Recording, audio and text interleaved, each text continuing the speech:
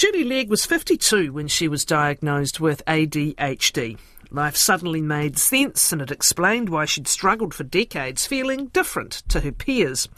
After a diverse career in the gig economy, including owning a business, acting, blogging and photography, Julie Legg can add author to that list. From personal experience, talking to other adults with the disorder, and research studies, she's written a book called The Missing Piece. It's a woman's guide to understanding, diagnosing and living with ADHD, and covers off the different way it presents. Julie is very clear that she is not a professional by any means, but she has lived experience. She says she acknowledges she lives with a disorder, but views it as simply a difference. She's in the Hamilton studio. Good morning, Julie. Good morning. Tell us a little about the start of this journey for you.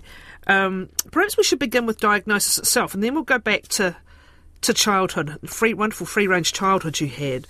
But what was the route to seeking and getting diagnosis, Julie?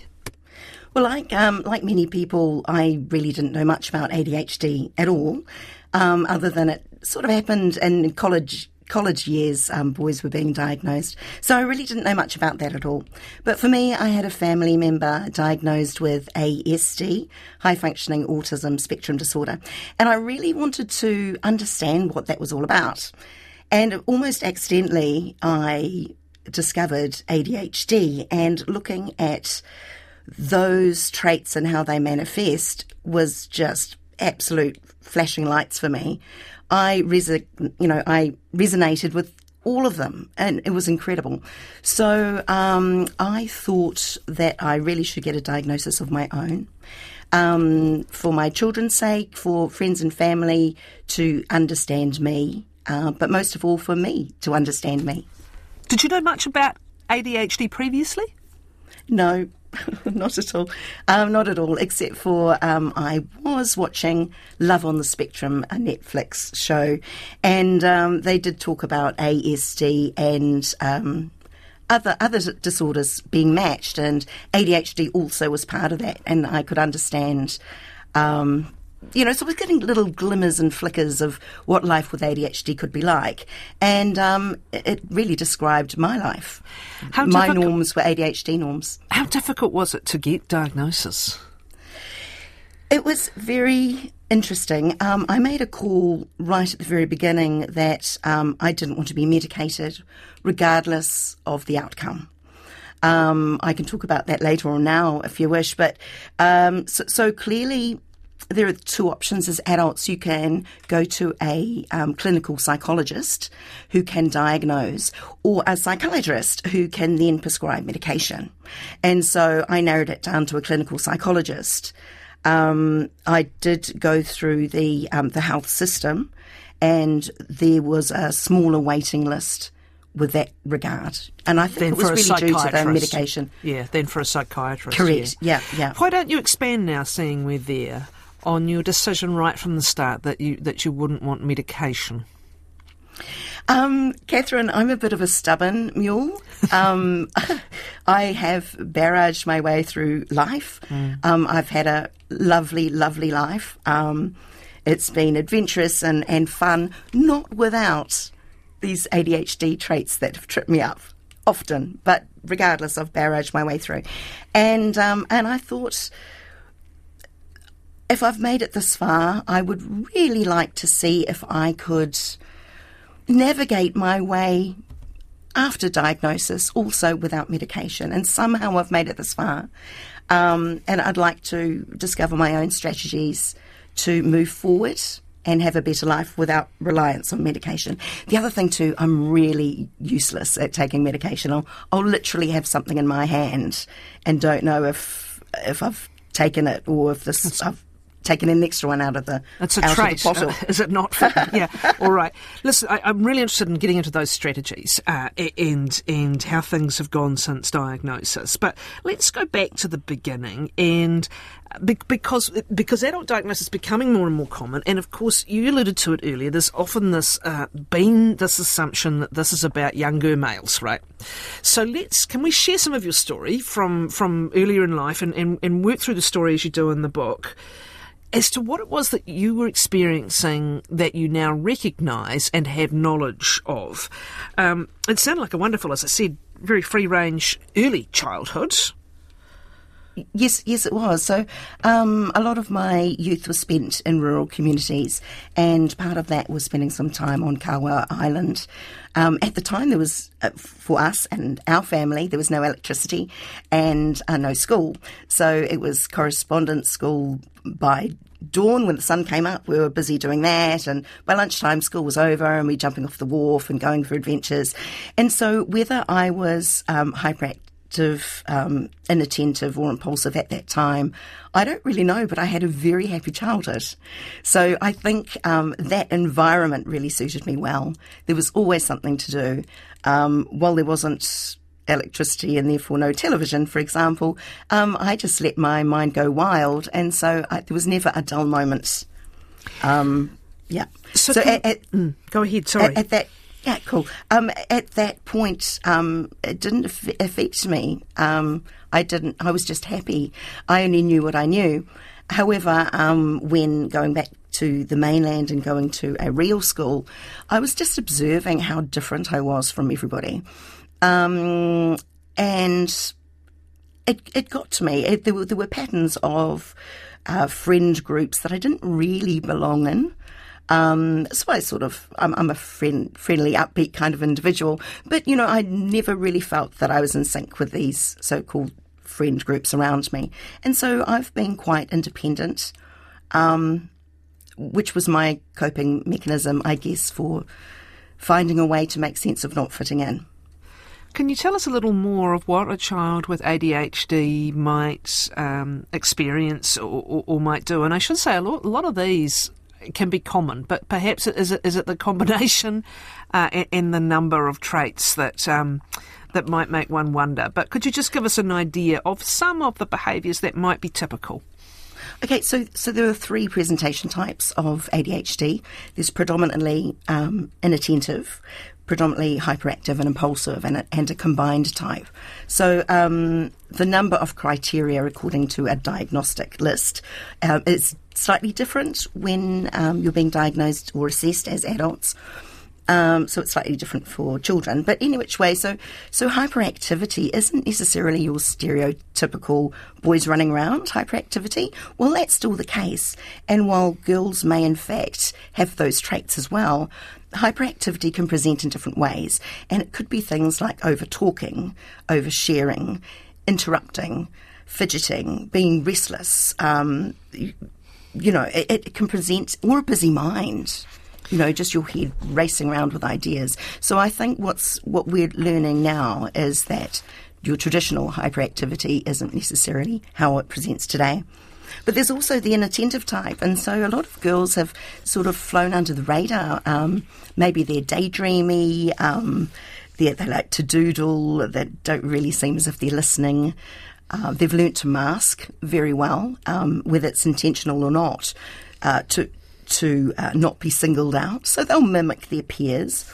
They might be extremely quiet, which is very out of character for them, but they'll do that just to fit in, just so they don't get pulled up in class for being different. And all the women in the book, and I've managed to speak to around 30 other Kiwi women diagnosed as adults, and they share a very similar story. So this book isn't just about me and my journey. I've just been so honoured to share the stories of other women too, and different life journeys, but very similar traits were experienced. Lots of breakouts in the books from the women who have kindly shared. You mentioned school then as coming back to the mainland and school as the time when you began to feel different. And I love this idea of thinking of difference rather than disorder. We're learning so much more about the complexity of our brains and the difference of our brains and the brilliance of people often that society doesn't make room for. But still technically a disorder, of course, to get the diagnosis. But tell me how that difference played out during, your adolescence and into adulthood in a way that you now look back and say, aha, and in a way in which having the knowledge is helpful, Julie? And thank you, because that's really the key for me, understanding the disorder retrospectively, to go back through my life. And there's so many aha moments going, that's why I did this, that's why I did that. So I as I said, I became quite independent. I was not afraid of being alone. I got used to being alone, yet able to socialise at the same time. So I became my own walking contradiction in a way. I could be very social and then at times be very withdrawn and quiet, because I was unsure if I was going to blurt out or say something inappropriate. And just to reinforce that, it's been said there's a psychiatrist in the States who deals with adult ADHD, and he has suggested that people with ADHD by the age of 10 would have had up to approximately 20,000 negative or corrective messages. And so you learn at a very young age that not only do you feel or think differently, it's actually being reinforced by society. So as you grow, or I'm speaking for myself personally here, but also reflected in the stories from the other women, you kind of grow up a little bit gingerly, testing the waters to see if this is socially acceptable, or if peer groups are going to pull you up on that. And the art of masking gets us through a whole bunch of things, but also it dilutes our positive traits as well. And suddenly you wake up going, crikey, I'm a shell of my former self, what happened? And it's a bit of a wake-up call to understand yourself and then try and be yourself without giving yourself a hard time. You're suppressing yourself all the time. You're second-guessing yourself all the time. And you're not getting the validation that we all want from our relationships. Absolutely. Yeah. Another key point for me is that I left school at 16. I didn't really know what I wanted to do, but I jumped into the workforce and have been working ever since. But I went through a number of jobs in a very short space of time. When I resigned, I decided it was far too boring and I wasn't being valued and I wanted to do something else. And so really by late teens, I decided that I should go contracting, because that would look far better on my CV and it wouldn't have all these, rapid changes of employment. But I loved that. So by a gut instinct, I love this rapid change for me. You know, the dopamine hits of starting a new job, hitting the ground running, moving mountains, doing fabulous things, and then leaving with a pat on the back before the monotony sets in. So that's been my life, and gosh, that's so you've actually shaped your life to living with a difference. For others, I know, though, that issue can be very challenging in the particular jobs they're in or the businesses they run, because that issue of, you touched on forgetfulness sometimes, or not remembering whether you'd done the thing that you were standing there thinking about, or yes. just the routines and discipline sometimes required, say, of running a business or a job. That can be a real challenge for people. And again, awareness at least helps you understand. And as you say, that negative feedback that comes all the time. Why haven't you done this? Why didn't you do that? Why aren't these papers filed? That's kind of soul-destroying, isn't it? It is. And I'm delighted in the book to sort of talk about some practical tips. Go ahead, please, with those. Yeah. So actually the diagnosis isn't the end. It really is the beginning of, now what do I do? Gosh, who do I tell? Do I tell my workmates? Do I tell my bosses? Do I tell my friends and family? And so there's a lot to consider, and there's pros and cons against it all. Do I change my job? Do I have a look to see what might suit my positive traits and harness those instead of hindering or hiding them? And, the best thing that we can do is just shine and do what we do really well, because we do, and I think ADHD has had a bit of a bad rap, but it shouldn't. There's some amazing qualities, the empathy and the resilience. We're brilliant in a crisis. We'll just do it. We work really, really well to deadlines. We're very, very creative individuals as well, and we just think in a non-linear fashion. And I think if we're allowed to do things our way and still achieve greatness for our workmates or in the home, but just allowing ourselves to do things our way is really positive. So hopefully the book will sort of describe, again, not just my experiences, but those of others as well. And there's loads of little tips and questions to get you thinking and heading you in the right direction. It also gives insights again into the misunderstandings. I think one woman sharing her family thought she was looking for attention, and that's quite common. And again, the social, because we construct things in such a narrow manner, the social responses, stop taking up the time, or stop seeking attention. Again, I can see how that constant feedback is just so degrading. Absolutely. And Catherine, can I add to that? Sorry, I'm interrupting, right? An ADHD trait. I do that all the time. In fact, I looked at a few of these and wondered, but anyway, carry on. So we were talking about... We were talking about the woman who was saying she was looking for attention. Her family said she was looking for attention. Thank you. The other ones that are really unhelpful but are quite common, like, there's everyone's got ADHD these days, or they're jumping on the bandwagon, or, they look okay to me. I think they're just overthinking.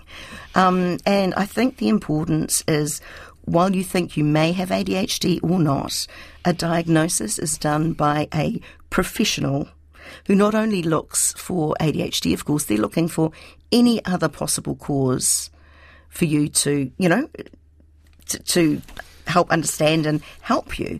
So it's not a made up thing.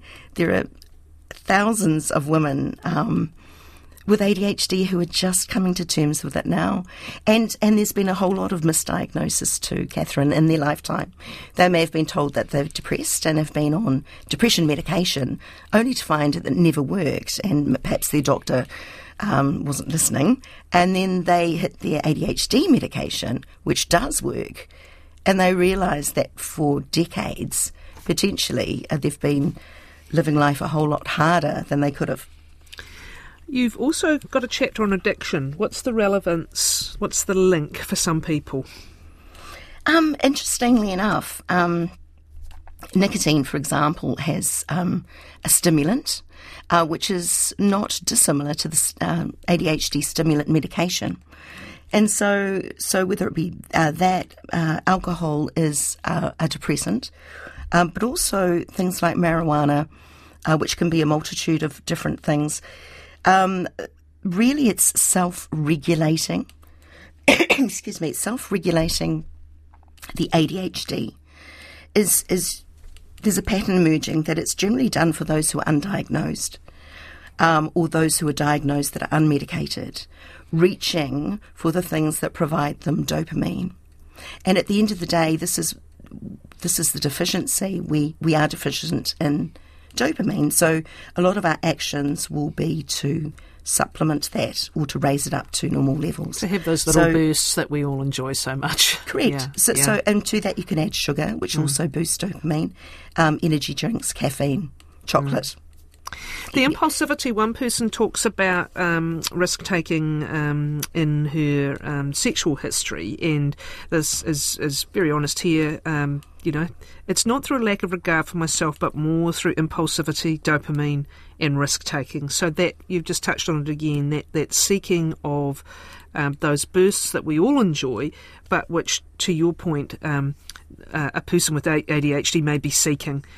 A lot of honesty in these shared stories, isn't there? So beautifully honest, and I've just been so proud to be able to collate these stories and share them publicly. It's really been an eye opener for me as well. But yes, with impulsivity, which is different from spontaneity, which I've learnt.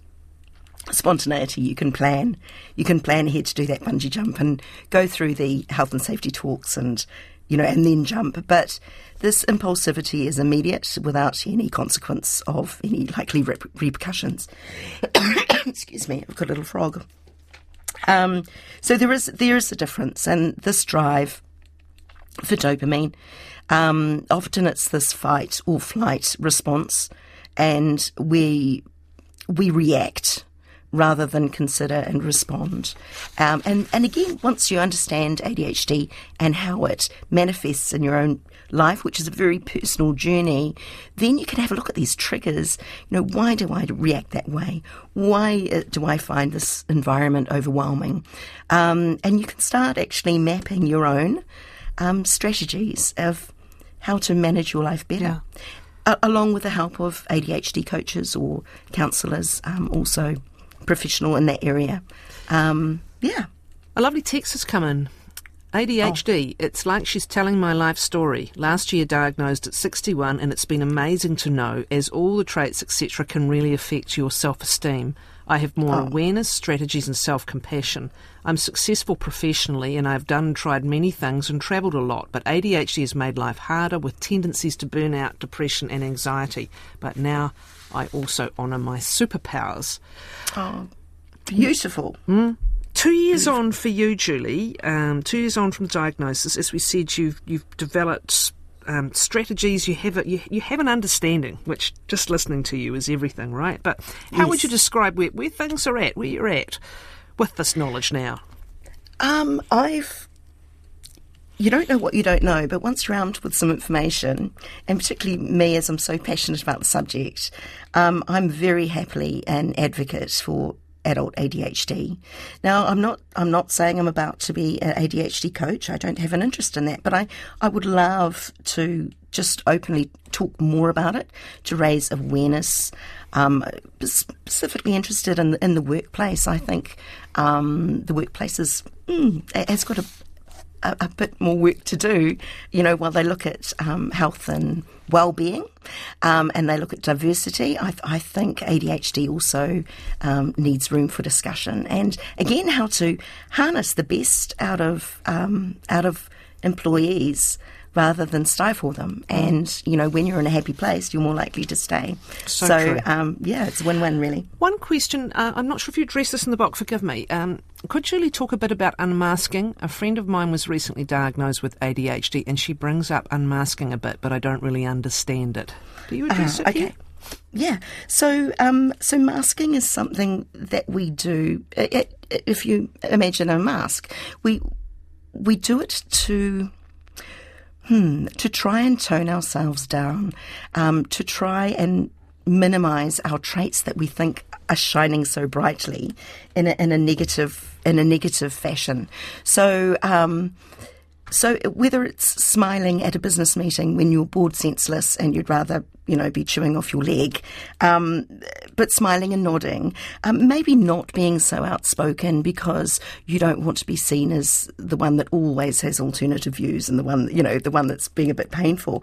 And so I think, so that's masking. So to unmask, it's a very vulnerable state where you can be yourself. You literally can be yourself. And the only time really we feel comfortable to do that is with those that we know won't judge us. And then we are the most fun, creative, entertaining bunch of folk you'll ever meet. It's so this unmasking, it takes bravery on the parts of ourselves, and it takes some understanding from others that when we overtalk or interrupt, when we're not being rude, I'm sorry, it's just how we are. And we will learn that might offend some people, and maybe we can tailor our ways, but not hide and mask all of them. Wonderful, Julie, thank you. The Missing Piece is by Julie Legg. It's published by HarperCollins Publishers.